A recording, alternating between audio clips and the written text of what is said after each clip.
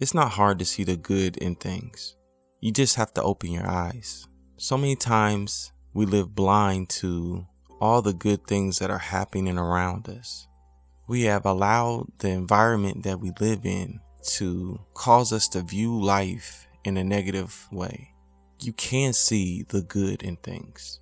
And it starts with you making the choice to not let what you see dictate what you believe. But what's in front of you isn't there to destroy you.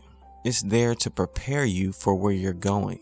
So if you begin to look at the experiences that you're going through from the lens of this is here to prepare me, you no longer will have a negative view on it. The adversity, the rain, all the things that come your way are only there to build you stronger for where you're going. Having a positive mind will cause you to no longer view life in the dark. You will live in the light. You will rise above all that comes against you because you're focused on your purpose. You're on a mission to get to your destination, and you can't let anything knock you off course. Wherever you are on your journey, remember, you can reset your life right now. Are you enjoying the Reset Your Life Now podcast?